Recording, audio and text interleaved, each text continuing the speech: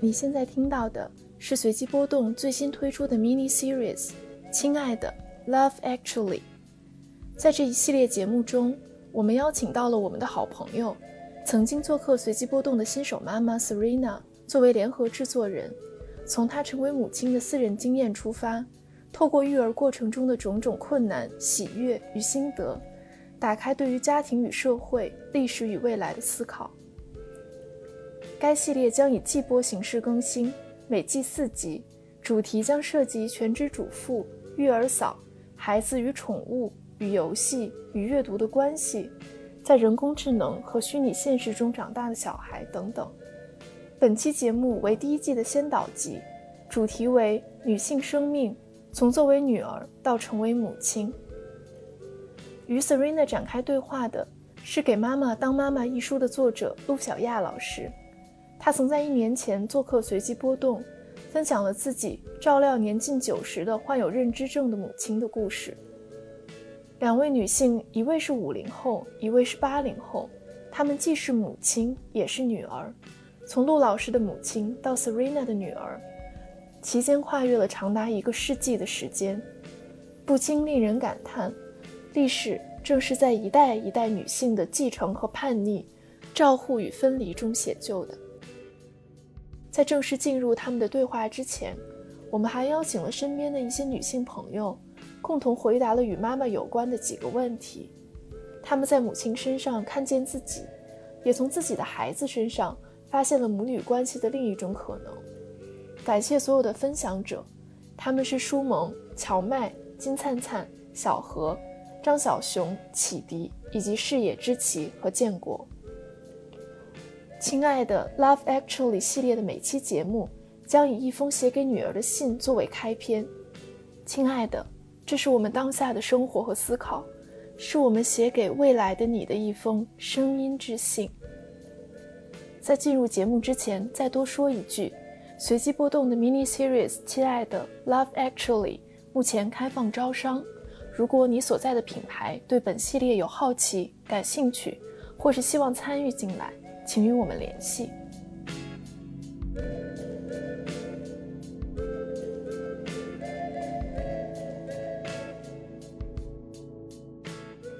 亲爱的，9个月的你，人生中的第一个春天就这样来了。远方的城市每天都在传来坏消息，让这个春天显得特别漫长。你和阳台上的花和新种下的菜一天天的长大，是妈妈生活里为数不多的高兴事。等我们熬过这2个月，你也可以算是经历过4季的女孩。这个春天，你开始满地爬来爬去，总想尽办法找到一切可支撑的物件，站起来走几步。你开始清晰地表达喜怒哀乐，唱歌给你听的时候，你会拍打我的手掌心，笑着望进我的眼睛。成为你的妈妈真的是一件很不错的事儿。可惜我的小时候没有智能手机这样方便的拍照工具，偶尔有几张照片甚至也都模糊，儿时样貌只有在我爸爸妈妈的记忆里才清晰，尤其是妈妈，她独自陪伴我的时间太久了。常常在梦里，我回到小时候，妈妈牵着我走在风雪夜中的回家路，路灯一闪一闪，两旁笔直的白杨投下巨大的影子，我紧贴着她，只觉得瘦得硌人，双手也冰凉。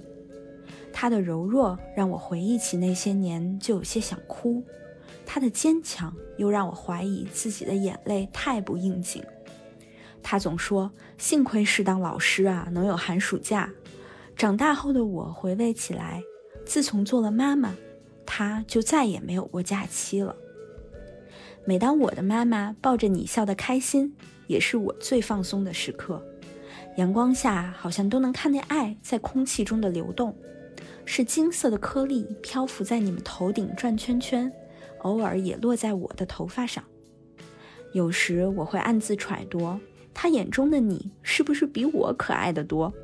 如果不是，我大可以沾沾自喜；如果是的话，请你努力加倍可爱。谁让我自私贪恋假期，让你太晚来到我们身边，甚至没顾上他期待了这么久。妈妈们总是对女儿说，等你做了妈妈就明白了。于是我开始认真思考，有了你之后我都学到了什么。答案百般简单，好妈妈就是做个真实快乐的自己。希望我的复杂和坦诚能让你看到一个普通女人能有多幸福。幸福的我会是个怎么样的妈妈呢？总之不会和我的妈妈一样，就像小小的你已经和我完全不一样。世界上最奇妙的情感不就是我们这样吗？爱着彼此的不同和不完美，从日夜相伴直到分开。妈妈，2022年4月27日。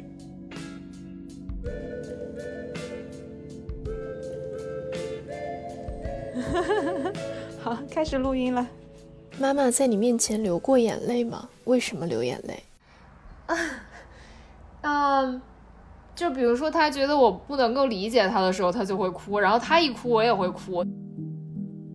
就像一个警报在我脑后面响，就是说你是一个不好的孩子，你让你妈哭了，然后就那种负疚感冲破就是天花板的这种感觉。我27、28岁以前他哭往往都是因为把我揍了一顿之后，第二天他后悔的哭。我以前不想生小孩的时候，他就经常深更半夜打电话给我哭。印象比较深的一次是，就是他那一天刚刚知道我其实是一个已经就是 sexually active， 就是已经有性生活的这样一个成年女性的时候，然后他当时就哭了。然后他就是开始哭之后，他就说的第一句话就是幸好他长得还挺帅的。基本上没见他流过眼泪，他是一个特别刚强的人。就是我印象里面看到妈妈哭的场景，其实都跟他自己没有太大的关系。就他会突然开始讲到最近他比较烦心的事情，然后会讲着讲着突然就掉眼泪，但是他又很极力在我面前想表演自己生活得很好。因为他是特别在乎别人想法的这样的一个人，这是为什么有的时候他可能会自己受了委屈，但是他会把这些东西咽下去。如果这个问题在20年后问我女儿的话，我觉得她肯定是说，我妈妈什么事都爱流眼泪。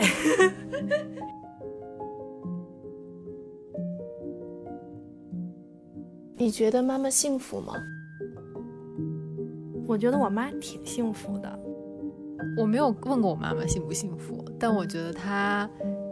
在想到我或者跟别人提起我的时候，她总会露出幸福的表情跟语气。她的婚姻一定是不幸福的，但是她的亲子还是会有幸福的成分在，因为有我嘛。现在给她生活中造成比较困扰的，可能还是他跟他父母的关系。我就没有一次去我姥姥家，我妈跟我姥姥没有吵架的。你说我妈妈就是典型的那种，如果写到文学剧本里，就是那种大家庭里可怜的二女儿，就是家里有很多孩子，但是她是那个最没有存在感，然后出现大事的时候会被牺牲的那个二女儿，但是她心里又是一个充满了幻想和热情的这样一个人。我觉得他不怎么幸福。但是我觉得这种不幸福跟我们这个具体的家庭没有关系，就是她作为那个年纪的女人，在那个环境下她就是不幸福的，不够幸福吧。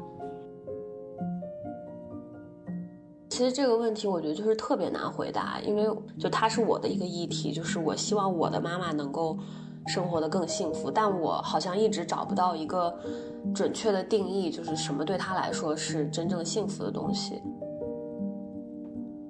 我不知道他幸不幸福，我是有点不敢问这个问题，我也没有跟他很直接的谈论过这个问题，因为你有时候会觉得说，如果他不幸福，那么他不幸福的原因有一部分会不会是因为我自己？在我妈应该是50岁的时候，她就写了一篇有点像她所谓那个宣言，就是像文章，她说我不要再做任何人的影子了。如果她能够活得更率真一点，然后更自我一点，也许会更幸福。你想生孩子吗？你为什么选择生孩子？就是不生从来都没有考虑过。我甚至在跟我老公谈恋爱的时候，我就跟他说我想生3个。我想啊，我觉得我天性是喜欢小孩的，然后以及我父母给我的感觉是他们在养育孩子的过程当中是快乐的。我从小到大就是我爸给我拍了特别多的照片，然后还有录像带。我现在再去看那些照片跟录像带的时候，就会觉得我确实是在充满爱的环境里面长大的。就是每年过生日的时候，我都会给他们发消息，然后就说谢谢爸爸妈妈，然后他们就说谢谢孩子给我们带来很多快乐，就一直都是这样说的。然后我就觉得这样跟孩子的关系是挺值得期待的，就我也会想这样去爱自己的孩子。我之前其实一直有点抗拒要小孩这件事情，但这件事情可能如果把它拆成10等分的话，可能8等分9等分都是因为我过往的少女时期的这么多年，就是跟母亲的关系一直非常差，就是我不想成为我妈妈。我自己现在是没有非常具体的生育的计划，但是我也从来没有排除过生小孩的可能性。我觉得这个东西就是你想的越多，你越难以下一个决断。难道我不生小孩就一定能过一种更理想的人生吗？我觉得我的这种就是信念发生了动摇。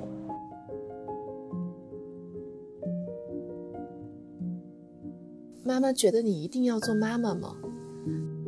肯定的。所以他就是逼着我催着我赶鸭子上架那种。其实我是要生的，只不过说是什么时候生的问题。但是呢，他总是觉得怕我不生，就会一直催着我嘛。我爸妈已经预设我找不到对象了，也不是预设，就是他们觉得这件事很可能已经成为现实了。妈妈，我才29岁，我的人生还没有结束，我还有机会。但这个话没有说出口，因为我实在也是无法做出保证。但是我在想，他们已经这样想了，我一时之间不知道应该是欣慰还是难过。他几乎从来没有催我生过小孩，然后或者说我们从来没有真正谈论过这个问题。但其实我心里是觉得他心里比较有把握，我一定会生小孩的。因为他自己是非常非常早生了我，而且是一种稀里糊涂的状态就结婚生小孩了，所以他一直觉得自己这件事情上没有什么发言权，也从来没有过去催促或者觉得你一定要生小孩会怎么样。所以有时候想想就觉得那种小心翼翼让我觉得有点心酸，就其实他不必这样的，我反倒希望他有更多的表达。我妈妈生我的时候比较晚，她28岁才生我，所以我记得我小的时候她就跟我说，你生孩子不要早于我生孩子的时间。然后但是我现在32岁之后，她就会有一点着急，她就会质疑我是不是根本不想生。她对催育的紧迫性来自于我的身体变化，然后甚至在这一方面她会说过说，你不结婚你先把孩子生了也行啊。生育之后，你与妈妈的关系有什么变化？生完孩子就是特别明确的一点就是我需要他。我甚至在就是前2天的时候跟我妈发消息说我需要你，发出这样的话。然后我就把这个事情上升到另外一个层面，说我不能因为就是孩子没人照顾自己去辞职吧，所以我很需要你。我觉得我妈也是听到了可能说辞职这个事儿，马上她就跟我说我明早一早就来，然后又过了10分钟，她就跟我说我一会儿就来。我当时生小孩之后不是顺转剖嘛，然后生完之后第一时间我那个陪着我的表姐就把那个照片发给家人看，可能其他人都会关注那个刚出生的小孩吧，但是就是只有我妈妈说她当时看到那个小孩，发现他手上还是哪儿是有青了一块，就是以她的经验来说，她立刻知道就是我吃苦了。没有任何一个人除了妈妈，她会看到这个小孩，她会想到说我女儿吃苦了。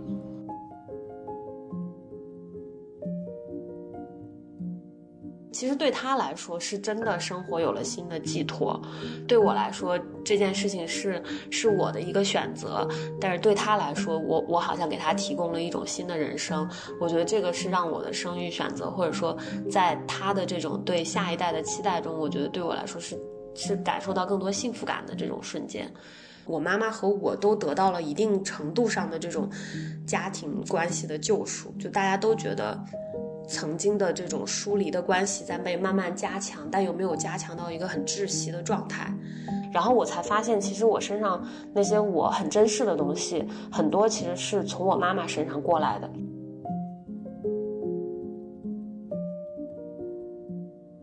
我觉得我以前把我妈妈的爱想得太理所当然了，就是我是因为有了小孩之后，好多次的细节上我才知道我妈妈是多么的爱我们。我觉得我以前对这种爱的体察是不够的，就以前会把母爱这2个词想得非常平淡和传统，大家在感受母爱的时候都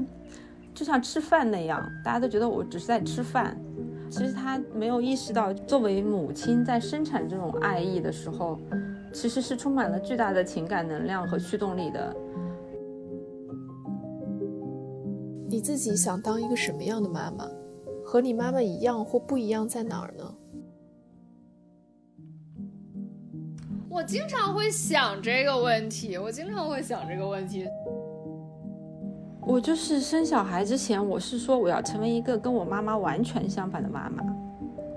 就那种很酷的、专注于自我的、不奉献的妈妈。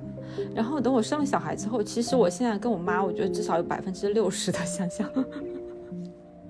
我觉得很快可能会变成80%，太可怕了。当然就是中间也伴随着很多的挫折、不耐烦、痛苦，这些都有，但是就是渐渐的我就觉得我现在真的我跟我妈也差不多了，就对小孩态度完全奉献式的。我其实是觉得我可能会成为一个跟我妈妈非常像的妈妈，是因为我开始养猫之后，我发现我对我的猫说话的语气跟我妈对我说话的语气是一模一样的。哎，说实话，就是很多现在能够想到的形象都是我不想成为的妈妈。我妈性格特别要强，所以我觉得她一直都不是我的知心朋友。然后我有很多心里话呀，这种其实第一个想倾诉的并不是他，因为我原来试图倾诉过，但是他就是可能不太理解，所以我觉得跟我孩子的相处模式，我希望做他的朋友，当他的闺蜜。我从小的时候他会教我说你不要麻烦别人，不要打扰到别人如果影响到别人了，那很抱歉，你应该感到抱歉那如果要是别人打扰到你的话呢，那就不要计较那么多，不要太小气，但是如果别人伤害到你的话，那咱们惹不起，我们还是躲得起的，那我们就躲得远远的。但我会认为就是怎么去以一个合理的正常的方式去表达你的不满也是非常非常重要的，就这件事情不能一味的去靠躲，所以我会更多的去鼓励我的女儿说那你有没有不开心，我会说那你要告诉她，你说你把我弄疼了，或者你把我弄伤了，你下次不要再这样了，你要非常笃定的去来表达你的不满这个也是你自己的一个权利。就比如说我小时候我没有很多教育就是关于情绪的辨认和表达的，就尤其是负面的情绪，就是不太会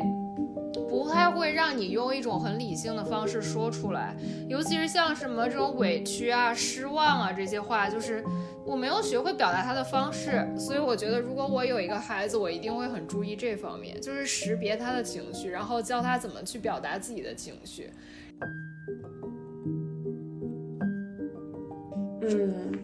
对，我觉得这个问题好像每天自己都会有一些新的回答。之前恐惧成为妈妈，就是因为我觉得我身体里可能有那种抑制不住的对孩子的那种有点 control freak 的那个状态。随着这个孕期的状态越来越稳定，我现在好像觉得自己对这个问题的答案会越来越松弛下来。还有一点，我就是不希望自己成为一个就是控制欲很强的妈。我希望我以后如果有一个孩子，我不会把这种焦虑感传递给他，而是让他觉得不管你怎么成长，你最后你会找到你自己的一条路。就是在我刚刚学完车的时候，我拿到了驾照，然后其实我妈妈不是特别知道我是个很擅长开车的人她有次说了这么一句话，她说你以后要是撞了人千万不要跑，说咱做几年就做几年没事儿就是在他看来没有什么事儿是事儿，就是你遇到事儿你就担，你担了起码在我看来，对吧，就是在我家长在我妈妈看来这些都不是事儿。比如说我们在出去玩的时候路上要放歌，他可能就要放 Frozen， 然后我要放一个其他的一个歌，那我们就会猜丁壳说先放谁的，就是把他当个人吧，有可能不会把他当成一个特别小的小孩子。而且我觉得生一个孩子也是从某种程度上说也是你跟这个社会发生联系的方式，就是一个孩子从小长到大不就是他社会化的一个过程吗？然后你就观察他怎么从一个小的生命变成就是跟这个社会发生有机联系的一个过程，然后你可能要在这个过程当中有很多参与，我觉得这个也会加深你对于很多社会过程的体会。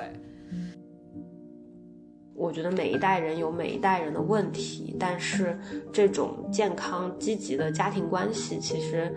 说到底它就有点像理想中的社会形态，你都希望它是一个更多是一个平等的一个自由的状态，那这个过程中有很多探索的形式。对，好的，等一会儿啊。爸爸说10分钟到了。好，马上就到啊。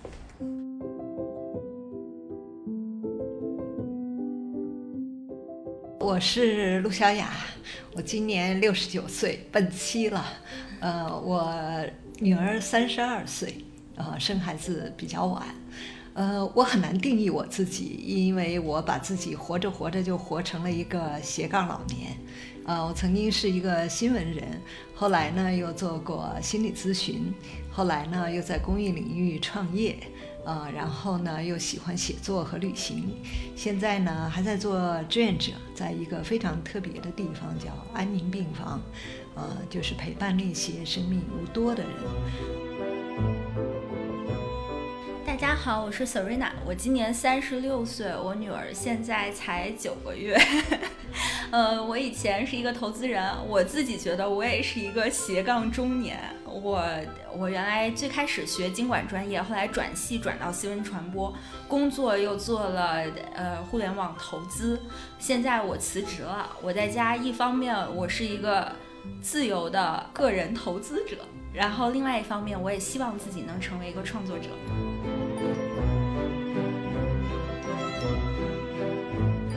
那今天很高兴和陆老师一起，我们今天想聊的这个主题就是成为母亲之后，我们怎么去重新看待自己和母亲之间的关系。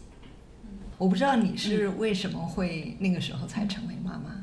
对，这个其实上一次来上随机波动的节目的时候，我们还聊了挺多这方面的话题。我觉得简单就是说，我一直觉得这个生育的选择，首先是要回答我们为什么要生孩子，而不是说我们为什么不生。因为要生孩子这件事情好像是这个社会和家庭默认给我们的一个选择，但是这个在我心里一直是不确定的。所以当我自己就是想明白了说，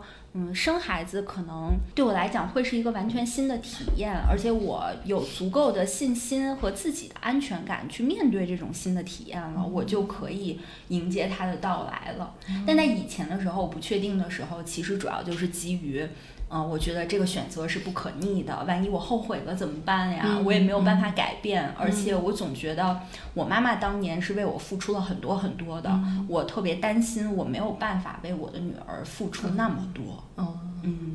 所以那个时候你觉得这些都 OK 了，你决定来生孩子。对，我觉得有一些层面上我是回答了自己的问题，可能在其他一些层面上我改变了这个问题的性质。比如说我是不是一定要对他付出像我妈妈对我付出的那些，我觉得这是不一定的。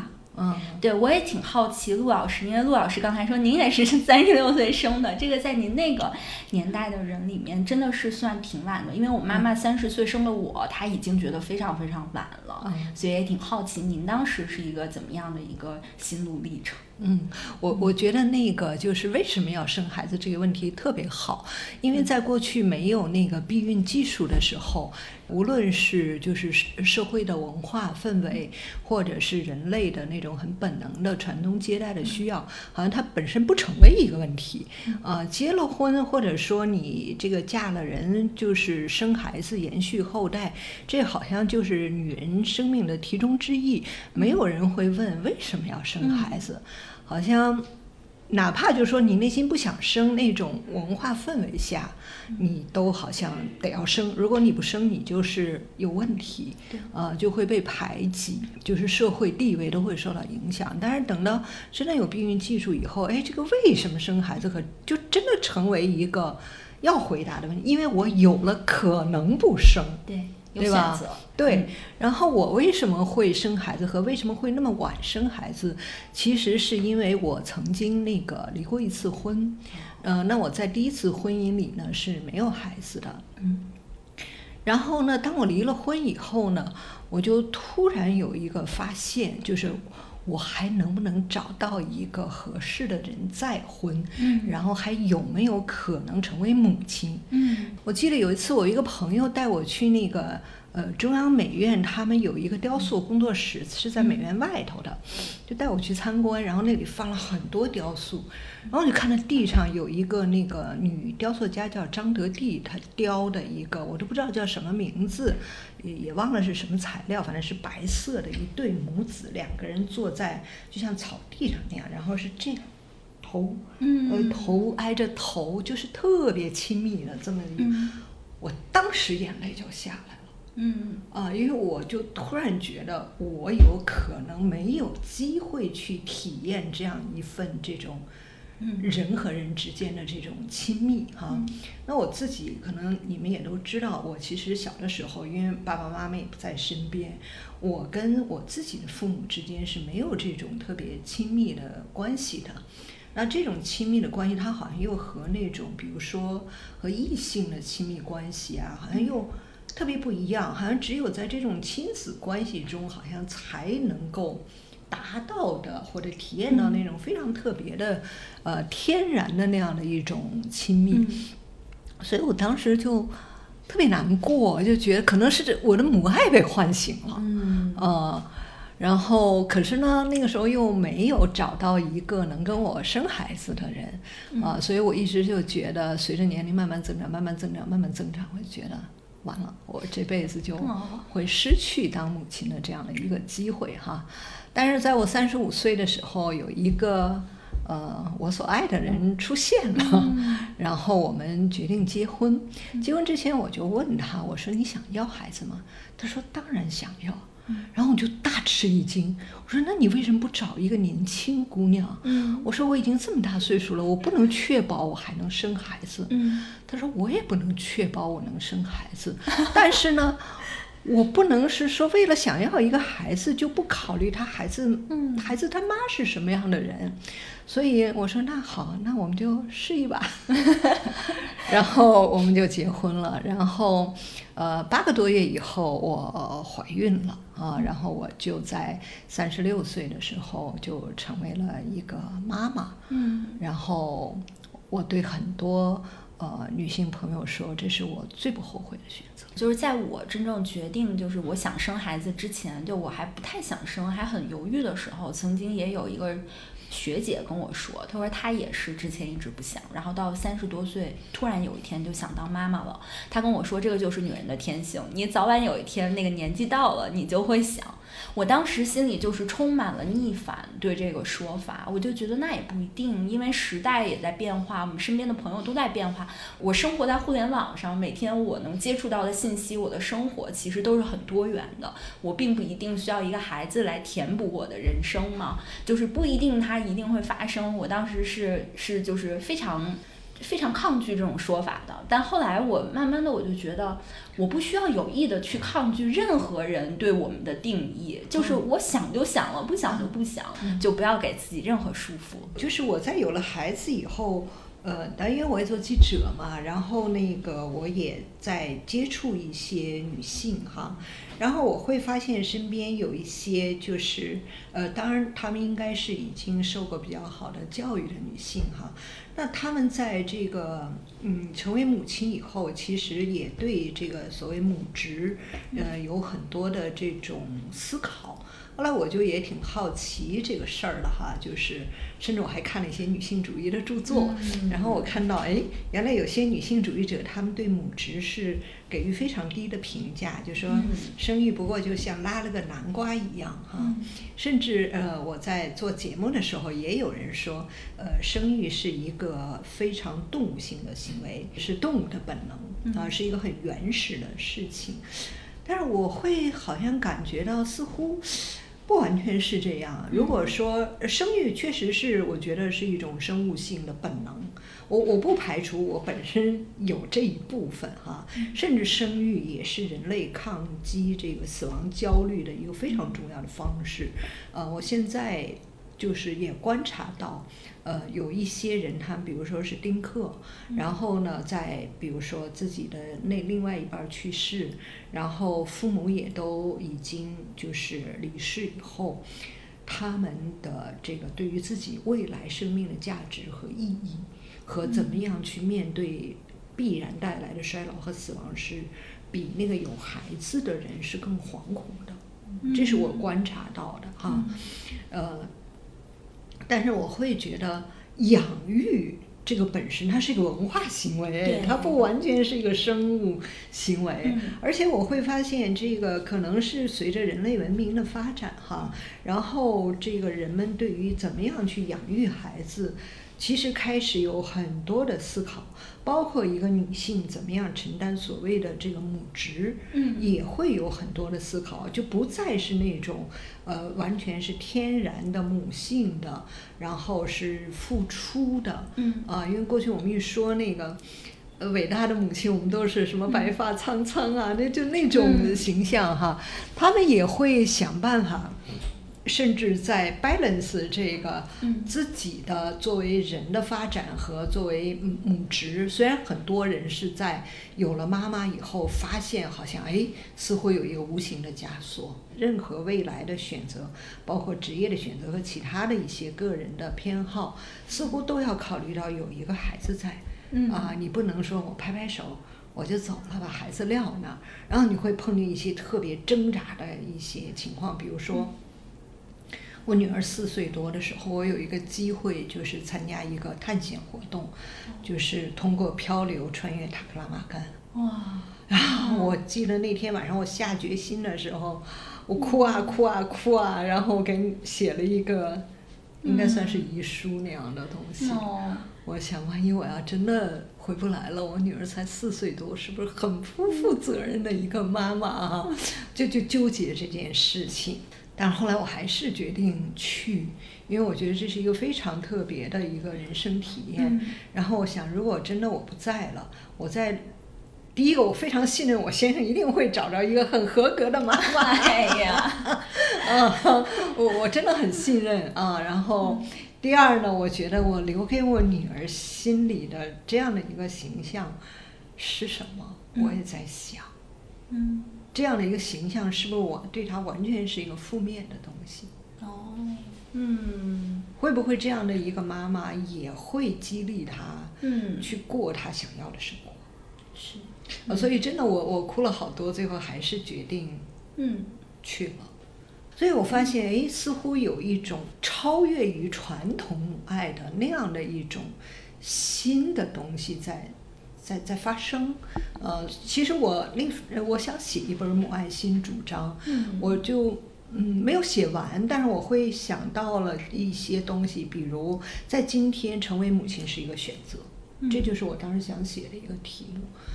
因为你真的不必成为母亲，那这个选择意味着什么？你要为他承担什么？那是不是可以在成为母亲之前，你先想一想，而不是说稀里糊涂的就成为母亲啊？包括比如说，我们要把当妈妈变成一个学习和成长的过程。对。然后我们在这个里头，我们怎么样可以去丰富自己的那种生命的感受？也比如说，我今天拿了这本我写的妈妈日记，然后我今天早上翻，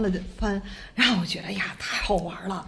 居然我们那个时候会有这么多的故事哈。我记得有一天，我女儿大概小学1年级吧，那时候她爹在国外，然后下学我去骑自行车，接着下着大雨，然后我们拿着雨衣，然后走了家门口，我们2个人都是落汤鸡。一边开门，然后我说2只落汤鸡，我女儿就接下茬，1只大的，1只小的。然后我说今天晚上熬鸡汤，她就接先熬哪只啊？我说先熬小的吧，小的嫩。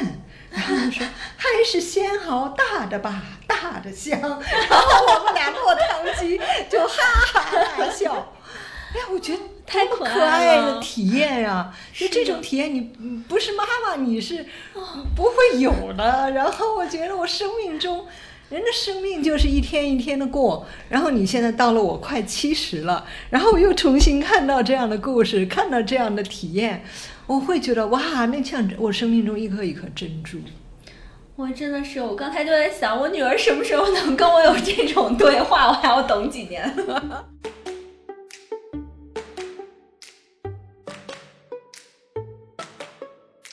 对，我觉得刚才陆老师讲的那个母爱成为一种选择，我最近在想这个问题，因为现在有很多政策上在鼓励大家去生育，而且要多生育的时候，我就在特别认真的想这件事情，就是虽然成为妈妈让我自己觉得特别幸福，但是我对我身边的朋友真的是不劝生的。我觉得你这事儿就得自己想明白了才行，因为我觉得这其中的逻辑就是没有人会爱上自己被迫选择的生活，是的，他不会快乐的。我也看身边有很多朋友是选择了这个丁克哈，或者是这个就是选择不生育，因为周围也有这样的人。我也确实看到有些女性，她们不想要孩子，是跟她童年她并没有和妈妈发展出和她自己的原生家庭发展出一个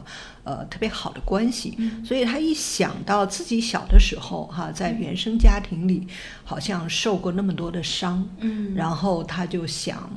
我不想再制造出一个受伤的孩子。可是我很幸运，就是我觉得当我想要孩子的时候，我想你也是这样，其实我是有一个信心，就是我会成为一个比我妈妈更好的妈妈。至少当时我有一个决心，就是带孩子不论千辛万苦，因为我们也是职业女性啊，我们其实又要工作又要带孩子，而且很多时候那时候我先生还在国外，是需要我一个人带的，但是我觉得千辛万苦我一定自己带。我不会把他就完全托付给老人，老人能帮我一把，我会很高兴。但是呢，我不会说让孩子离开我的家庭，把他放在另外一个地方去让他长大。而我妈妈呢，其实我不知道她当时，因为当时的那个环境下，我觉得对他们来说，生孩子还是不是一个选择题，而是一个几乎就是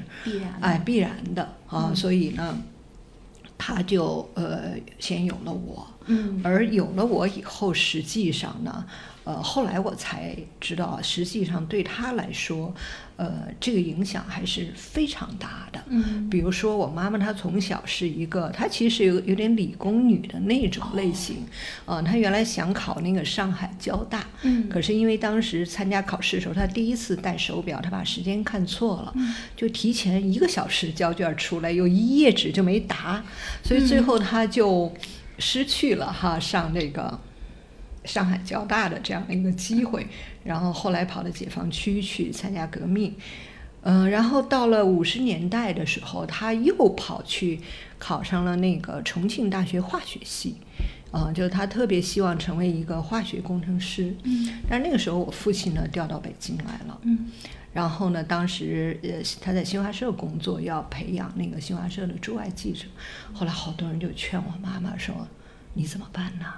你一个人带着孩子在这儿，最后他只好退学，然后就跟着我爸爸就2个人到了北京，然后进了新华社，就开始从事了一个他并不喜欢或者并不擅长的这样的一个工作，所以我觉得那个时候，对他来说，其实孩子对他的这种生涯的发展还是起了蛮大的这种影响哈。他当然为了让他自己能够学习和工作，所以他就不得不把我们寄养在那个我外婆家，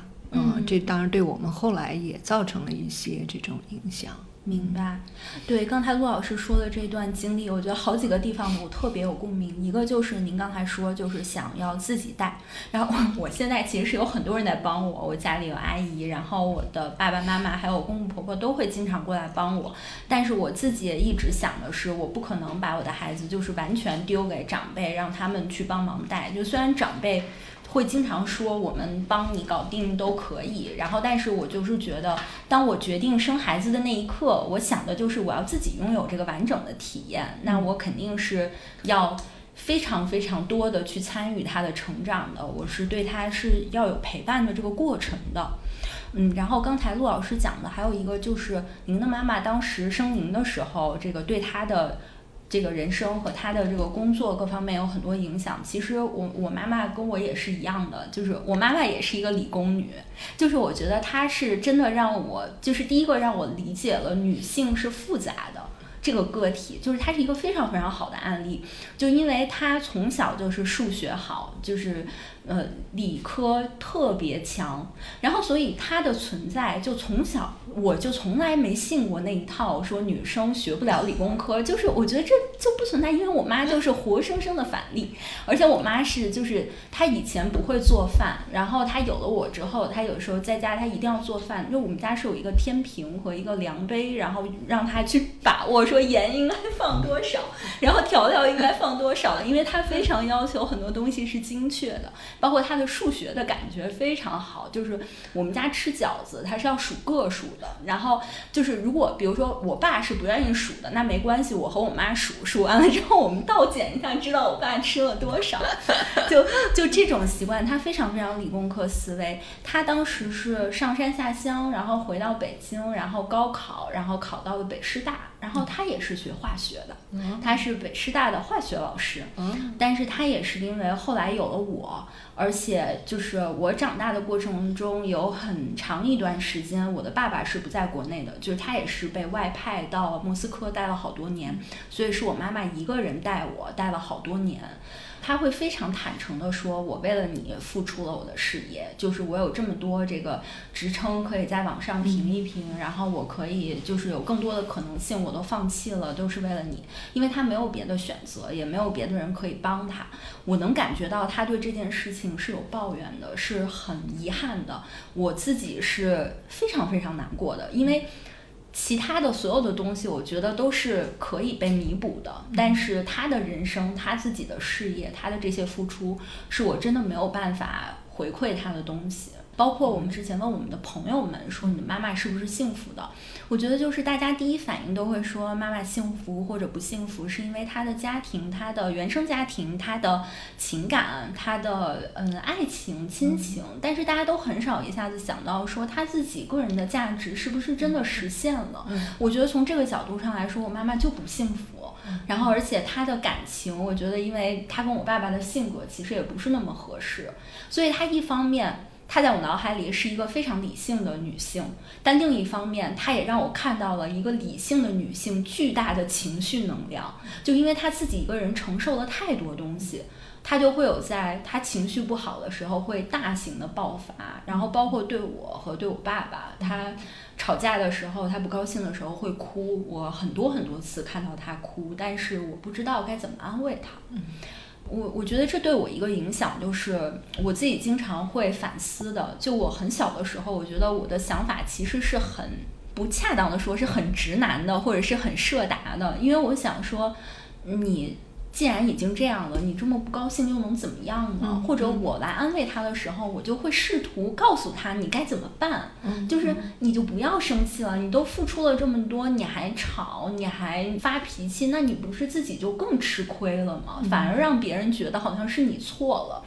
我那个时候会这样说，但是后来我越到后来越觉得情绪本身是一个需要被正视的东西，但是我在很长一段时间里没有办法跟他共情，虽然我能理解他，但是真正的共情我没做到。我觉得这个是我自己非常非常遗憾的地方。其实你刚才讲的时候，我也会想到那个，就是我妈妈，因为我原来一直是对她会有很多的抱怨哈，我也觉得她就是脾气特别不好，这个对我们好像也都有很大的影响。但是其实我原来真的没有太多的从那种两性的那个角度去思考这个问题。比如说当时我爸爸妈妈他们认识，我相信他们是有相互吸引的地方。我爸爸呢，他是出生在一个那个小地主的家庭，然后妈妈非常爱他，然后还有一个长姐如母，就是一个非常爱他的姐姐，他在家里受宠爱，也不需要做任何的这个家务事的。我妈妈呢，虽然也是一个小地主的这样的一个家庭，但她兄弟姐妹特别多，她是需要下厨干活的那样一个人，所以我爸爸其实可能很被我妈妈身上这种独立的这种，因为我妈妈后来就跑了解放区，然后3千里行军到了这个云南，他们是在那儿认识的哈。就是我妈妈身上这种独立女性的东西肯定是吸引我爸爸的，因为她的姐姐就是那个非常爱她的姐姐，就是结婚以后在家庭里受到虐待，最后是投岷江自杀的，是一个悲剧啊。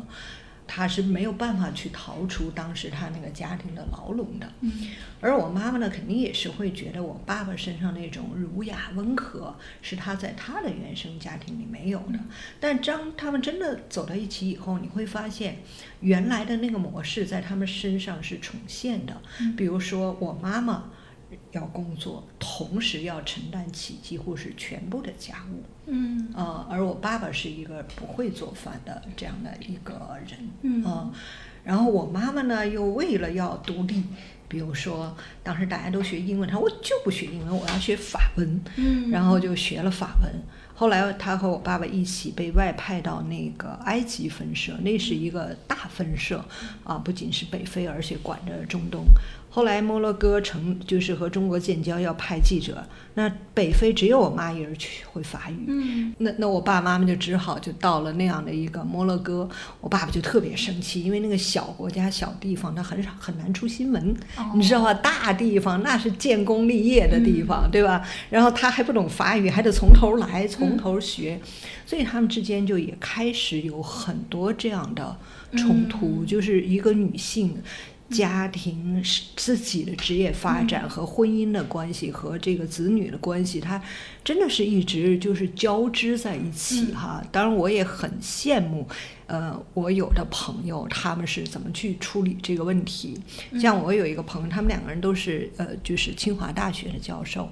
然后他们的一个方式叫轮流突出重点，因为每个人就是事业发展机会不一样，有的时候这个人机会来了哈，那他可能就是要把更多的时间精力放在他的这个事业发展上，那另外一个人可能更多的 support 他和支撑整个家庭，但是呢又可能又有一个新的机会的时候，两个人怎么样去相互的这种协调，我觉得这是一种非常现代的这样的一种思想。当然这也特别需要男性能够去接纳女性也仍然有成为她自己除了在家庭领域也有在成为她自己这样的需要。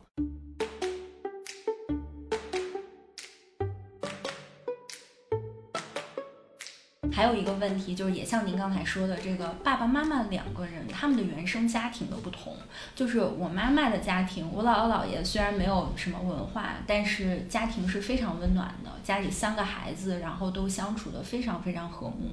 但我爸爸家里不是这样，我爸爸家里我爷爷奶奶都是知识分子，但是爷爷奶奶的个性是比较以自我为中心的，家里的5个孩子要围着他们转，而且我爸爸在家里的5个孩子里面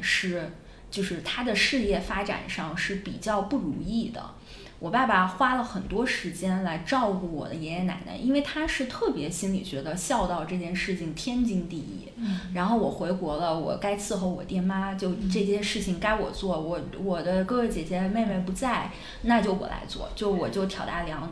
我都是应该应分的。然后但是呢，这个中间反正对我妈妈来讲，婆媳矛盾也是一个非常非常痛苦的一个事情，而且延续了很多年。所以这也是给了我另外一个视角去看家庭关系。因为从我自己来说，我觉得爸爸妈妈都很爱我，对我是非常好的，我对家庭的原生家庭的爱这件事情没有怀疑过。但是我在反观就是我爸爸妈妈各自的家庭的时候，会让我觉得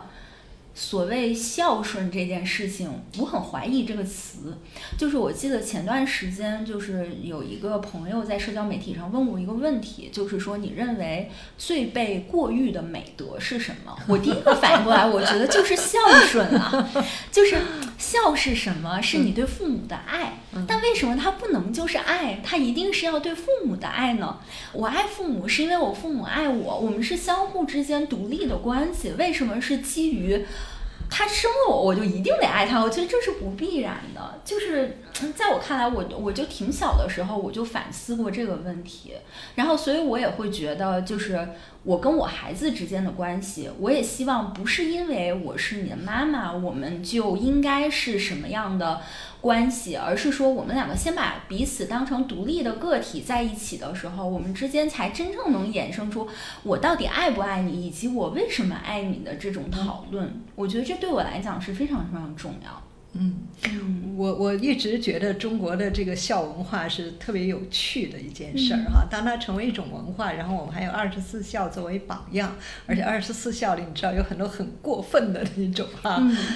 然后如果你对父母不好，大家就会说你不孝。或者用他们的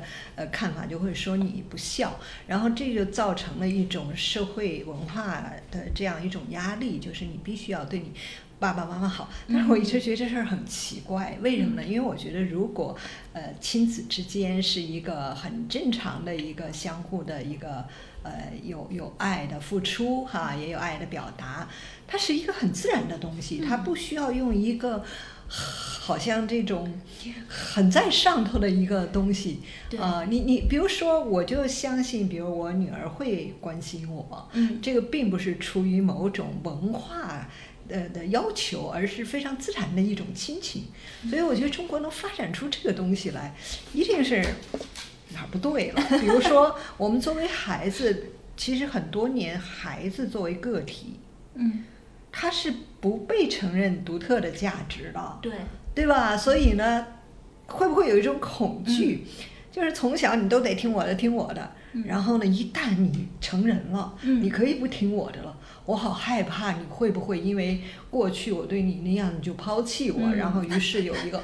叫孝道的东西来压着你。当然这是一种推测就是我自己真的不觉得这个。虽然我们陆家是24孝之一但是我并不会觉得就是说，我不会特别的去跟女儿讲这个你将来要孝顺我，因为我有足够的自信，对，她会爱我，她会关心我她会就包括现在她也表现出很多这样的行为所以我没有特别多的这种。担心对，我觉得一个是陆老师刚才讲的，就是我们一直以来有没有把孩子当成独立的个体，就是我是不是给他强加了一些他并不愿意接受的东西。另外也是就是包括我现在经常在想，就是我和我女儿之间，因为我女儿才9个月，她还太小了，但我经常想，就是因为我们2个之间的关系，她那么小的时候她也不会说，然后那我们一定是希望构建一个更平等的亲子关系，但是它在客观上就是存在很多不对等，比如说他各方面他的这个吃喝拉撒是需要我们去帮他进行的，还有他不会说话，他的很多东西是需要是我们教的。但有的时候我在想，就是我们对孩子好这件事情，其实造成了孩子在心理上在生理上是依赖我们的，这种依赖本身是不是爱呢？我也会想这个问题，就是如果过分的这种依赖在我看来也是一种被动的情感，就是我也不觉得那个是完全的爱。就比如说我回想起我小的时候跟我妈妈在一起，我妈妈一个人照顾我非常的辛苦，那个时候我爱她吗？我真的是很爱她的，但是那个爱里面是有很多的依赖的成分的，我们2个是共生的，是相依为命的，是没有彼此不行的，而且更多的是可能我没有我妈妈是不行的。但是真正当我成年了，我长大了，读大学了，我走了之后，我觉得我爱她是我哪怕我能离开他了，但是我心里还真的是会想他，会惦记他，我会在乎他过得好不好，现在的他幸不幸福。我觉得这种爱在我自己看来是更纯粹的东西。特别好，因为我立刻就想起来，就是我曾经跟一个心理学家讨论过这个问题就是有些人呢，他们是有被别人依赖的需要的。就比如说我们在这个抚养孩子当中特别是孩子很小的时候，我们是可以感觉到孩子是需要依赖我们的，然后这种依赖呢，有的时候会给我们带来一种价值感。然后如果我们把自己的价值全部放在就是通过别人对我们的依赖而实现，那我们就一定会去强化这种依赖，然后呢变成操控另外一个生命。所以我觉得你提的这个问题就特别的好就什么样的爱是一种很健康的什么样的爱呢？它其实可能是在强化一种依赖，而这个强化背后呢是在满足我们自身的价值的需要。这时候呢就造成了孩子在和我们剥离独立成人的时候变成了非常难以剥离。因为我见到过很多这样的家长，我记得有一个大学生跟我说，他妈妈就是对他就是非常爱，无微不至的爱。然后后来有一天他考上大学，从家乡飞到北京，妈妈就是跟他一起坐飞机把他安顿好了以后，然后妈妈在回家乡的飞机上就开始惊恐发作。因为他把自己全部的人生价值都放在了这个孩子身上，而这个孩子今天离他而去，所以他就不知道要怎么样生活。然后呢，当然他和妈妈之间就包括这种远程也仍然有很多控制，使得这个孩子就是在成长道路上也遭遇到了很多的这种困难。所以我觉得母爱真的是一件非常不简单的事儿有人说那个夫妻之爱是融合之爱，而这种亲子之爱是一种剥离之爱，就是你很爱他，但是你知道你这个爱最后要走向就是让他独立成人。是的。所以我觉得这里头怎么去拿捏好，因为我知道我自己因为从小缺母爱，我是比较容易在这个爱孩子上用力过猛的。就是这是一种就是矫枉过正嘛，会想尽可能的为他多做一些事情但是就是做妈的可能要有那种就是自我觉察哈，就是什么时候你在用母爱去束缚孩子、绑定孩子。对，我妈妈对我也是，就是我妈妈一直对我的养育的过程其实是非常的开放，非常尊重我的。就包括比如说我从中学开始，我的恋爱我都是可以回家跟她说的。我觉得她很享受我跟她聊这些事情的过程。我妈妈特别自豪的是，她觉得我跟她是很好的朋友，跟她什么都讲。我甚至后来好多年之后，我反过头来想过这个问题，我觉得我妈妈在她自己的爱情生活里其实没有特别幸福的，因为她跟我爸爸当时是经人介绍认识，他们两个的个性和爱好非常非常不同，简直两个人是格格不入。然后而且这么多年的分离以及婆媳的矛盾，我觉得让她在她的感情生活里其实没有获得很多幸福感。我有的时候会想，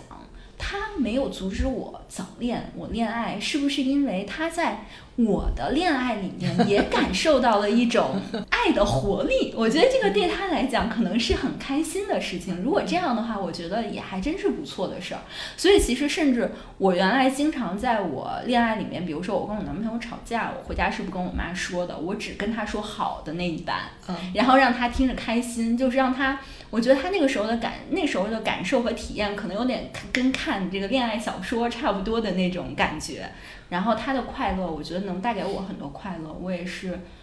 很愿意的。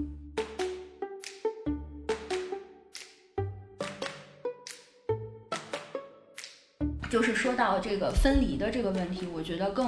更大的转折其实是发生在就是后来我结婚了，然后是真正搬出去住了，从家庭里面自己剥离出来之后，我觉得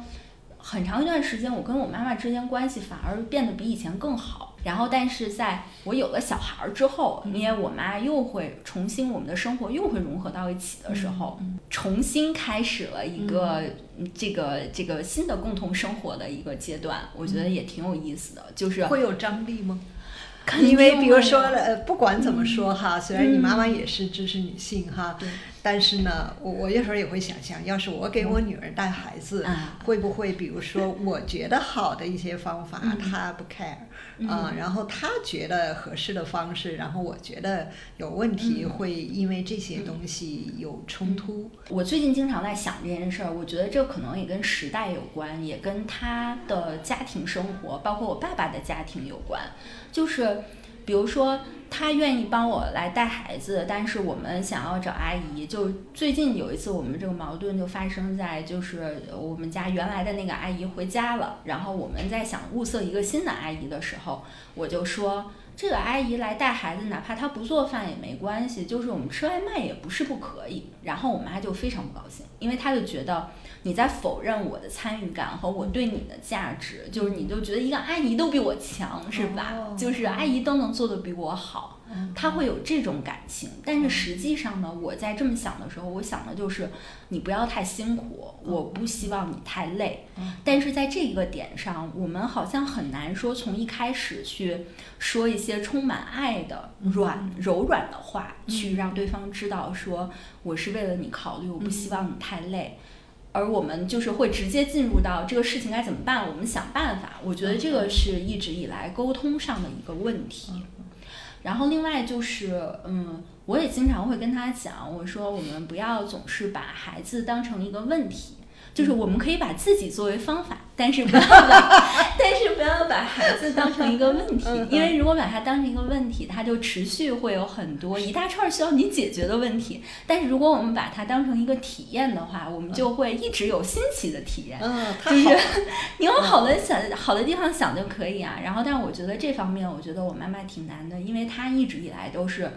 就是遇到事情解决问题，然后过关斩将的这种思维方式了。对，体验是什么？可能他还觉得挺奇怪的，是吧？对。但我觉得，就是有了孩子之后，对我自己来讲，我觉得我有一个进步。就是我在学习怎么当妈妈的时候，因为现在有很多很多的书，像什么温和的教养啊，什么正面管教啊，你应该怎么跟孩子温和的说话呀。我在看这些书的时候，我想的就是这些东西其实你没有孩子人也应该会啊，就是这是正常人都应该会的，只不过之前我们从来都没有想我们应该要学这些。比如说它里面有一些人和人之间沟通的技巧，我觉得我就开始我怀孕的时候我看那个书，后来我发现在我老公身上都特别好用，就是在于比如说有一件事儿你想肯定他，但是他又有一个地方就做的没有你想象的那么好，你是先说这件事儿你做的很好，但是怎么怎么样，还是你先说虽然这里还有一个瑕疵，但是我觉得你做的太好了，就是这个给人的感觉是完全不一样的。那个书讲的是你怎么去鼓励孩子，但是我在想我可能首先应该对我爸爸妈妈先是这个态度，对吧？然后而且就是如果一件事情我做错了，这个话我说错了，我今天这个脾气大了，我是不是可以先道歉？我前一段时间践行了一次，我觉得效果特别好，就是在一个鸡毛蒜皮的小事儿上，我妈冲我嚷了2句，我其实不满的不是他说的话，而是他的态度。我就觉得你为什么好好说不行吗？为什么要吼呢？我当时急着出门，我也大声的冲他吼了2声，我就说为什么就不能好好说话什么的。然后他的感情也愈发激烈，我们俩这个上升到白热化的时候，我进门去换了个衣服，出来的时候我就深吸一口气，然后真的是一个滑跪到他面前，然后趴在他的膝盖上，我说妈，我错了，我刚才不应该冲你喊，我真是太不好，我说我这脾气太差了，我说我真的是。我发现就是只要你深吸那一口气，你能滑跪过去的时候，就是道歉对你来讲真的并不难。但是我之前30多年我没有这样过，从来我们俩吵架最后冷战是吃饭吗？吃吧，饭你总得吃吧，就是这样结束的，从来没有像这样。然后我那天真的做出这个举动的时候，我妈就惊呆了，她愣了一下，她就说当然是你不好，当然你不应该那么说话。我说对，就是我。我说我真的是我觉得我太不好了。我说我想的就是，如果我今天就这么出门了，我一天都不会开心的。所以我必须临出门之前，我得跟你说我错了。然后后来这事儿就完了。然后我跟我老公出门，我们俩再回来的时候，我偷偷问阿姨，我说我们俩走了之后，他还生气吗？阿姨说没有，完全没有。我想就是这个方法奏效了，就是我觉得我掌握了一个办法，就这个事儿，我觉得是我最近这段时间真的非常非常开心的一件事情。有一次也是一个朋友，他和他的女儿有冲突，然后我说你可以这样去好奇他哈，怎么，然后他说你们搞心理咨询的人都这么说话吗？但是后来我就想，其实就是你说的，难道我们不可以这样说话吗？不仅是可能对我们的来访者，就是在我的家庭里，就是对我的先生，就是对我的孩子，就是和我的同事，难道我们不可以这样说话吗？是什么使得我们不会这样说话？比如说我妈妈表达对我的关心啊，有几年我经常什么一会儿新疆了，一会儿西藏了，一会儿塔克拉玛干了，一会儿喀拉昆仑山了。然后有一次我跟我妈说，妈，我要出差，我要去新疆。你瞎跑什么你？当时就特别生气。但是我后来一想，他在表达什么？表达担心。他为什么会担心我？因为他爱我。可是他不会表达他的担心，也不会表达他的爱，他就要用这种斥责的声色俱厉的来表达。然后我感受到的就是，我当时就想拜拜，我走。就是大家我们就是在这么沟通，对吧？所以我会觉得所谓什么非暴力沟通也好，或者我们去好奇他为什么会有这样的想法，然后我们可以试着用不同的方法表达吗？我觉得真的不仅是应该是亲子之间，真的就是变成我们说话的习惯，慢慢的可以吗？对吧？包括我们团队合作的时候，我们也会有很多这种冲突。我们可以用一个更正向的方式来表达我们的需要，或者说表达我们的感受。我为什么觉得我愿意成为母亲？一个是呢，就是确实它丰富了我的生命体验。另外一个呢，就是它会逼着我们来这个去学习成长。我还记得有一次，就是我在学心理咨询，我忘了硕士班和博士班，当时我有一个同学碰到了我女儿，然后就很好奇的问我，哎，你觉得你妈怎么样？然后我女儿就说，我妈有时候脾气挺急的。后来然后我这个同学就告诉我了，然后当时我就特别生气，我觉得我女儿肯定不是这么说的，然后我就觉得特别的委屈，因为我觉得我成为妈妈以后，我已经很努力了哈，然后很努力的去调整自己的情绪，很努力的做了这么多事儿，就在我女儿心里，我还是这么一个就是脾气很急的妈妈。我就觉得肯定是我那个同学听错了，或者你问的方式。然后我那天真的是从北师大一路哭回家，我觉得特别委屈。但是后来我想一想，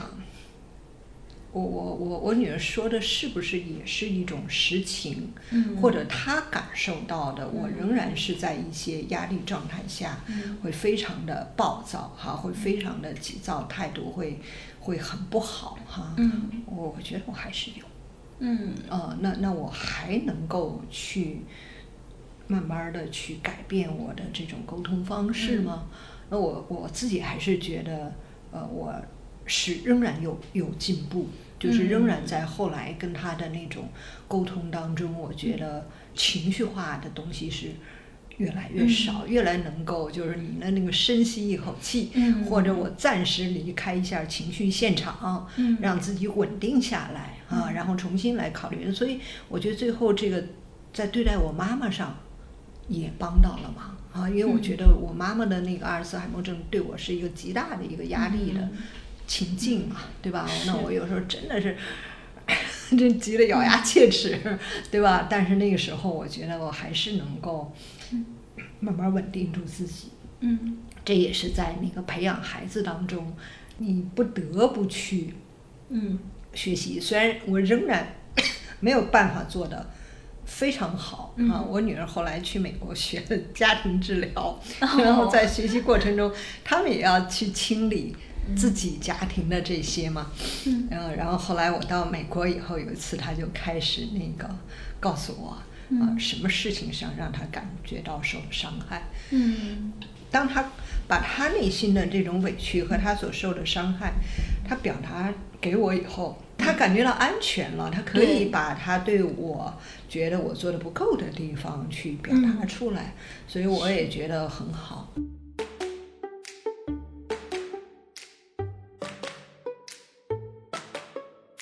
但是我觉得另外一方面呢，可能我们特别容易就是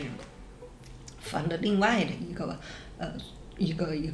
个陷阱，就是要成为一个完美的妈妈啊！太对了，对，太对了。我也想说这个，因为刚才您说那个，就是您女儿说妈妈脾气有点急的时候，我就想到一个问题。我也是之前一直在想这个事儿，就因为我小时候也一直觉得我妈脾气不好，我就想，我觉得她脾气不好的这个事情，我是怎么得出的这个结论呢？我是跟谁做的对照呢？我现在觉得这个肯定还是有很多社会话语在构建这个想象的。我从小我印象中最深的这个女性的形象，小时候最小看的《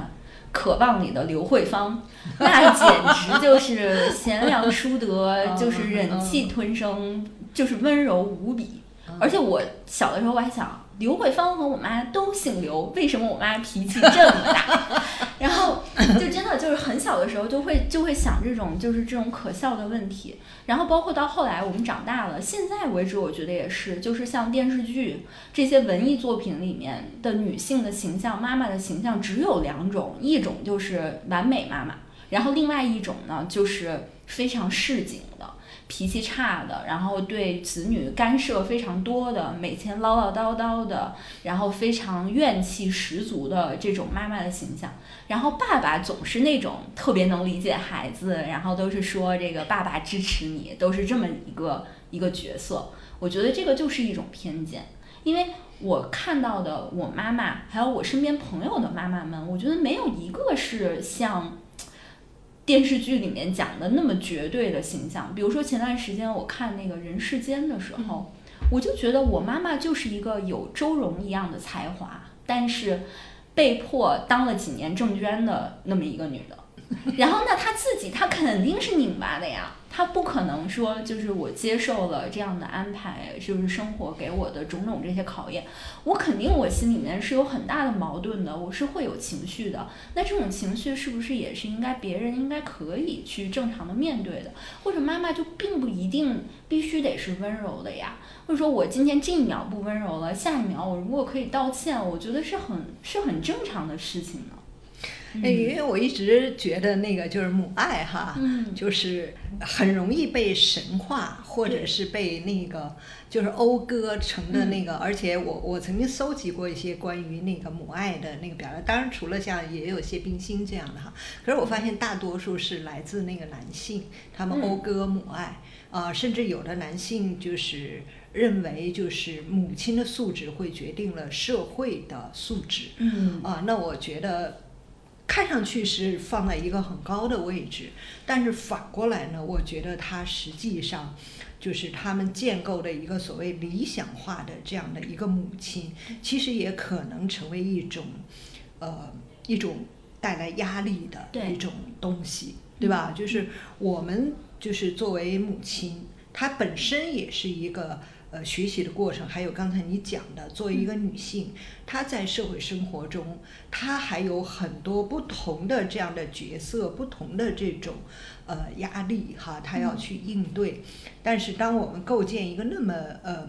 那么完美的女性形象，如果我们再用这样一套东西来要求我们的时候，那可能除了把我们自己累死，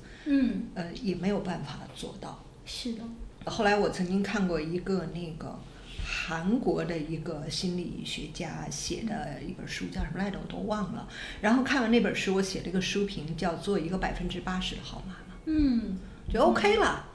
我们怎么可能不犯错误，对不对？我们是一个凡人嘛，那么我们在各种压力底下，或者我们比如说像我们作为独生子女的母亲，我只有这一次机会来当妈妈，我只能摸着石头过河然后没准我就一脚滑到河里去了啊！可能是出于某些这个压力，也可能是原生家庭的影响。你比如说，我妈妈的脾气我也习得了呀。因为我并没有在原生家庭里看到一个特别好的良好的沟通模式，我会很自然的，他急我就不由自主的我也会急，那我现在要把这事拧巴过来，那是一个非常艰苦的学习过程啊。所以我想在谁也不是石头子儿里蹦出来的，然后我们就成为生了娃我就立刻就成为一个优秀母亲，完美母亲，那是不可能的。所以我觉得我们社会也好，我们自己也好，真的是包括我们自己的孩子也好哈，真的要允许我们犯错误，允许我们这个偶尔失足掉在河里然后我觉得这样我们可能还会更放松一点。如果我们老想哎呀我们要努力做成一个特别好的妈妈，然后搞得自己紧张兮兮的，你知道越紧张越犯错误的。是的。而且我觉得这不光是对妈妈的压力，其实一个完美的妈妈对孩子来说这个压力巨大。是的。我有时候想，就是因为我和我的朋友有的时候我们在聊天的时候，他们吐槽他们的父母，比如说妈妈对他是很暴力的，小时候经常揍他的，然后也不听他的情绪，不在乎他的情绪的。那我想想，我妈妈做的真的挺好的。我觉得我妈妈无可指摘的时候，我反而觉得这个压力挺大的，就是好像妈妈什么都没做错，那是不是这个有不好的事情一定是我自己想错了，或者是我做不到像她那样，我就会觉得压力很大。我觉得完美的母亲对孩子来讲也是一个束缚。是。对，所以我现在也经常想，就是我现在当妈妈嘛，我就是像您刚才说的那种，我觉得我做80分就足够了。是。而且从另一个角度，从照护的角度上来说，我现在觉得就是我们今天的这种生产力关系和家庭结构，跟我们妈妈这个把我们带大的时候的那个时候其实也不太一样，因为现在这个社会也越来越多大家在讨论，比如说爸爸也要更多的参与，我老公那参与的是非常多，如果他没有这个参与的意识，我觉得孩子也不会生，对吧？这是一个先决条件，他必须参与，而且家里有很多人在帮我。我在想，我和我女儿之间可能已经不是那种刻板的传统的共生的关系了，就是他必须得依靠我，甚至现在有的时候，比如说现在的他可能依靠阿姨更多，他晚上是阿姨哄他睡觉，然后他可能跟阿姨在一起，他会就是生理上他会更熟悉。那这个时候我爸妈或者我公公婆婆会跟我们说，哎呀，你们俩平时周末的时候你们也带他睡一睡，要不然他跟你们就不亲啊。但是我觉得无所谓呀，我觉得他只要他是安全的，他是得到爱的，他得到的爱是不是我的，我觉得都好像没有那么重要。我希望他得到的爱是全面的、流动的，在他有需求的时候有人在他身边，我觉得对他来讲，这从科学上来说，我觉得心理上也应该是健康的吧。我不觉得说那个人必须得是我才行，我也没有那种排他的那种意识，说必须得是他是最依赖我的，我是他最重要的港湾，因为我也不想成为港湾啊。就是我觉得我可以是灯塔呀，我可以是伙伴啊，我为什么一定得是港湾呢？就是因为我也不一定在这儿，因为港湾是死的呀，但是我也要一起往前走的。我是航空母舰，我觉得都行，但我不想当港湾，因为我是活动的，对。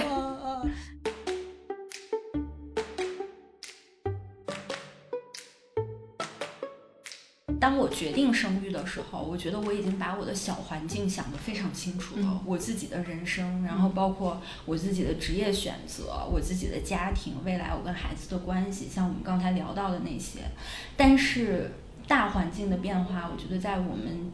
最近这段时间看下来，就是可能是更加不可知的一个因素。我之前从来没有这样考虑过，之前这个东西困扰我顶多是说竞争环境这么大，孩子学习升学的这些压力啊，会怎么样，那些问题我觉得都已经被我化解掉了，我已经想明白了。但是现在面对这个问题的时候，我就在想说，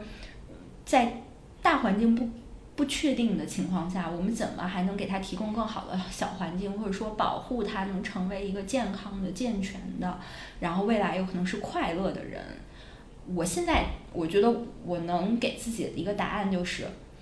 既然我要把他当成一个平等的个体，我怎么保护自己就怎么保护他，就是我怎么面对我自己未来的人生，我就怎么面对他未来的人生。因为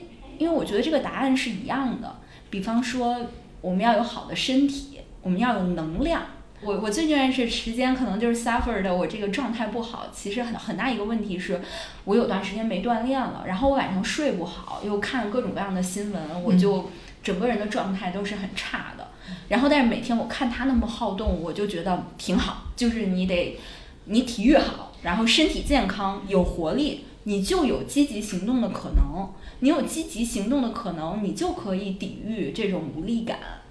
北京有一个创新学校叫探月学院，我特别喜欢它的那个 slogan， 它 slogan 叫培养内心丰盈的个体和积极行动的公民。我一直之前我觉得我自己做前半句做的还行，后半句做的不足够，因为我觉得积极行动这件事儿，我不知道怎么把它落实到我的职业和我的生活里。但我最近也一直在思考这个问题，包括说你想说要去做一些创作性质的事情，想要做播客，我觉得也是出于这方面的考虑。我觉得创作本身是可以抵御无力感的，我也希望他以后能有这样的自主性，他能有他热爱的东西，无论这个东西是什么，这个东西本身创造价值，让他自己快乐，让他觉得我的生存有意义。而且有的时候偶尔我会想，就是如果说我们像今天大家经常说的过去的黄金30年是真正存在的，难道好时代里长出来的孩子就一定是什么什么都好吗？我们之前有讨论过说95后为什么有很多孩子的想法是非常二元的、简单的，是因为他们没有经历过复杂的时代，他们没有看到过不好的东西，他们就觉得有很多事情就像别人告诉我们的那样就是绝对的，然后人就是好的、坏的、黑的、白的，然后你的意见跟我不一样，我就是要跟你吵架的。但是如果从小一个孩子可以生长在一个更复杂的环境，他面临了更多的困难，他是不是能看到更多具体的不一样的人，能让他能意识到说这个生活本身是非常丰富的。我们面对的每一个问题是具体的，他反而更会拥有就是现实的、温暖的这方面的视角，这个是我挺重视的东西吧。我的女儿是90年出生的，当时就有人问我，陆小雅你怎么还敢生孩子？当然因为我已经怀孕了，然后我当然是会要把她生下来。如果今天再问这个问题，可能就是这个世界会好吗？我们这一段不断的在问，在我们对这个世界的未来有那么多不确定的情况下，生孩子是不是一个冒险？甚至我们是不是要把这样的一个孩子带到一个未知，这样的一个世界上？这确实是一个，这是灵魂拷问呐，真的是一个灵魂拷问。特别是就这些年我在世界各地游走，我也会觉得就是这个生命啊，你是出生在什么地方、什么时代，你可能真的会有非常不同的这种命运。我站在那个奥斯维辛的废墟上，我当时就觉得，哇，我虽然经历了文革，但是我没有经历大屠杀。我就当时觉得就是特别的那个幸运，而且文革结束的时候我才20多岁，我还有机会学习，而不是像很多人在墓碑上写的一生蹉跎，命运如是。所以我想就是我们要不要把一个孩子带到这样一个可能是危机四伏的这个世界上？我觉得我没有答案，但是我也会觉得人类可能就是这样一代一代一代的，是吧？其实婚姻本身就很冒险，然后生育也是非常大的冒险，尤其是在我们今天，我们可能拥有了所谓的知识的时候，我们对这个可能的这个危险会比过去传统社会会看得更清楚，或者是过去传统社会我们恰恰要用生育来抵御这种不确定性，对吧？我生个7个8个，然后我的家族可以延续，这是我们抵御那种脆弱的那样的一种方法。碰到大饥荒，最后我们家7个孩子还活了仨，我们家就可以延续下来，可能是那样的。可是今天呢，当我们可能拥有很多知识的时候，我们可能对于这种未知可能会那个恐惧也会放得特别的大，所以我不敢说你应该生孩子或者不应该生孩子。那我觉得中国现在面临的这样的一个人口的一个困境，我觉得从政府的角度讲，你当然可以制定政策鼓励人们生孩子，但是不可以强迫人们生孩子，因为是每个人要承担的责任。具体到我生了孩子，这个责任是我承担的，而真的不是政府承担的。就像我们以为独生子女政府可以为我们养老，其实我们知道这个养老的责任还是我们自己来承担一样。所以我真的是会觉得这是一个非常艰难的这样的一个选择。但是我听到萨瑞娜这样说的时候，我其实心里反而是一种既让我有一种安慰，也让我有一种感动的一个，也许那个大的环境里真的有可能很多的不确定性，比如说我现在是一个乌克兰的妇女，我可能就会面临着我的孩子，对不对，在炮火中死去，但是也可能我面对这个是我的命运，也许我们的孩子也有他们的命运，我特别不愿意说一代人有一代人的使命，我比较觉得一代人有一代人的命运。那在那个命运当中，然后作为个体的人，不论是母亲还是孩子，怎么样去找到他自己能够为之存活下去的意义？那可能那个功课可能是我没法替我的孩子做的。是他们要去做的。那他们会不会因为有了更多的磨难，然后从而成为更坚强的人或者更丰富的人？我不知道因为我会觉得磨难这件事儿有可能会让很多人变得可能就真磨碎了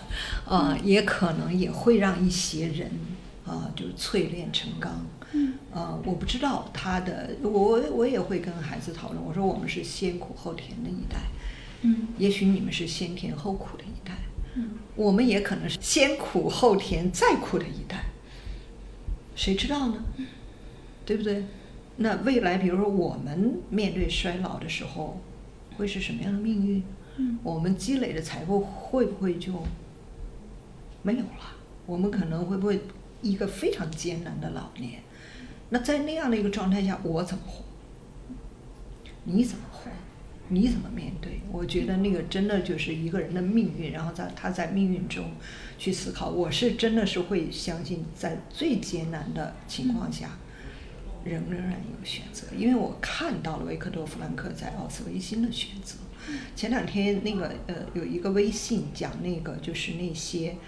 在方舱中，他叫什么来着？那个老年人。但是我后来发到一些群里，我说大家往下看，就是那些孤独求生的，往下看，看什么？看这个作者，因为他后来描述了方舱中的很多变化，包括当他支起几个这个破盒子，开始工作台，然后。他在这种充满混乱、不确定和这样的一个环境里，他支起了工作台，他就支起了一个稳定性，一个确定性。我在工作，我能工作，然后周围的环境的变化，那我就扔在那个群里，我问我们的原来的志愿者，你能不能成为那个启动者？是的。那个作者他当时在那个文章里面的原话我记得特别清楚，他写的是原本周围的人都在思考生存的问题，但当我这个电脑摆在这儿，这个工作的小环境有了之后，大家发现我看到了文明的属性，大家就开始向往另一种东西了，然后整个的气氛就变得不一样了，我印象特别深刻。包括我觉得就是他的那个文章也是让我特别感慨，就是刚才说创作的价值。对，我那个刚刚完成了我的一本新书，叫《旅行中的生死课》，然后在后记里，然后我就讲，就是生活的延续性就被破碎了，我们全都在面临着这种就是非常凌乱非常七零，我们的生活都被打得七零八碎。我说我想起我最后一次旅行是去西班牙。然后呢，我们从巴塞罗那坐火车到了比尔巴鄂，又坐了1个小时的公交去格尔尼卡。然后我想起毕加索那幅画，他是完全用的是破碎的灰色的、黑色的这些意象，全部是粉碎的意象，然后创作了那幅画。然后我说我觉得好像也许西班牙就是这样一个经历了很多的这种打断，这种破裂，所以你看比如说高迪用那么多破的马赛克，然后去把它拼接成那样瑰丽的建筑所以我说对于我来说，在这个疫情的这样的一种支离破碎中，我写作我觉得这是我整合支离破碎的一个方法。那我相信也许不管碰到什么吧，我们的孩子们可能我们也许从小可以帮他们去成长的就是这种创作的能力，独立思考的能力这种面对复杂就他们真是要越来越面对，所以我们这个如何面对复杂性也是我最近思考的很多，还阅读了很多的，对吧？就是这样的一些一些书籍吧，就是就是帮助他们慢慢的去生长出一些这种能够应对这种巨大挑战的这种能力。至于说最后他会不会因此就是比如说真的碰上战火，那我觉得这是命运。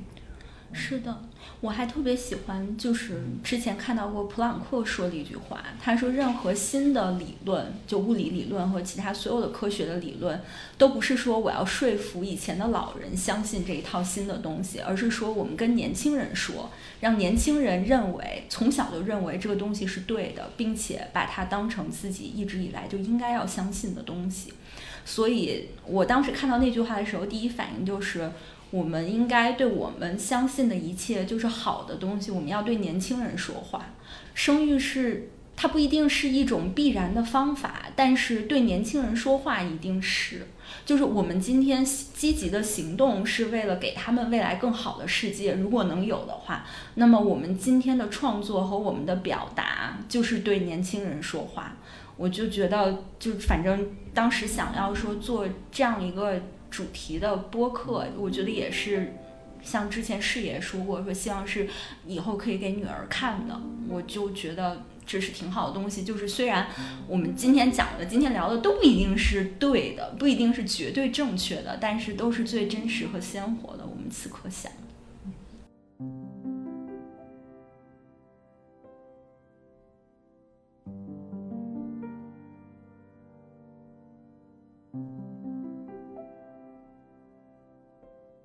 感谢大家收听，你可以在微信和微博搜索随机波动 Stochastic Volatility 关注我们，也可以关注官网 www.stovol.club，